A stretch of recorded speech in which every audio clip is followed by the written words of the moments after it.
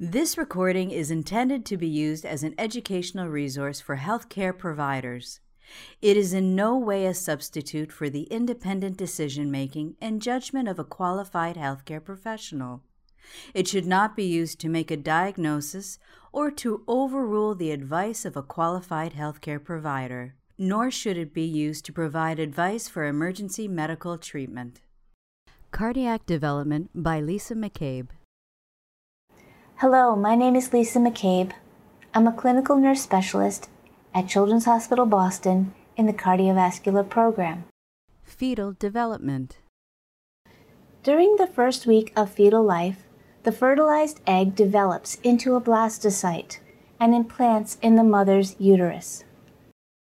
During the second week of fetal life, the blastocyte implants deeper into the uterine wall and a primitive placenta begins to form. During the third week of fetal life, the primitive umbilical cord develops. Also at this time, the blastocyte develops into a three-layer disc. The three layers are the endoderm, mesoderm, and ectoderm.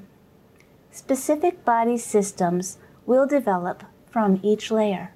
The endoderm, or inner layer, gives rise to the primitive intestinal tube, mucous membranes, glands, lung buds, urinary tract, and yolk sac.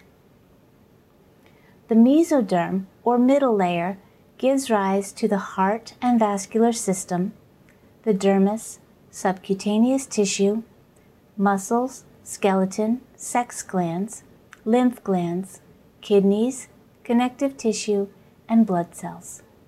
And finally, the ectoderm, or outer layer, gives rise to the epidermis, hair, sebaceous glands, sweat glands, and nervous system.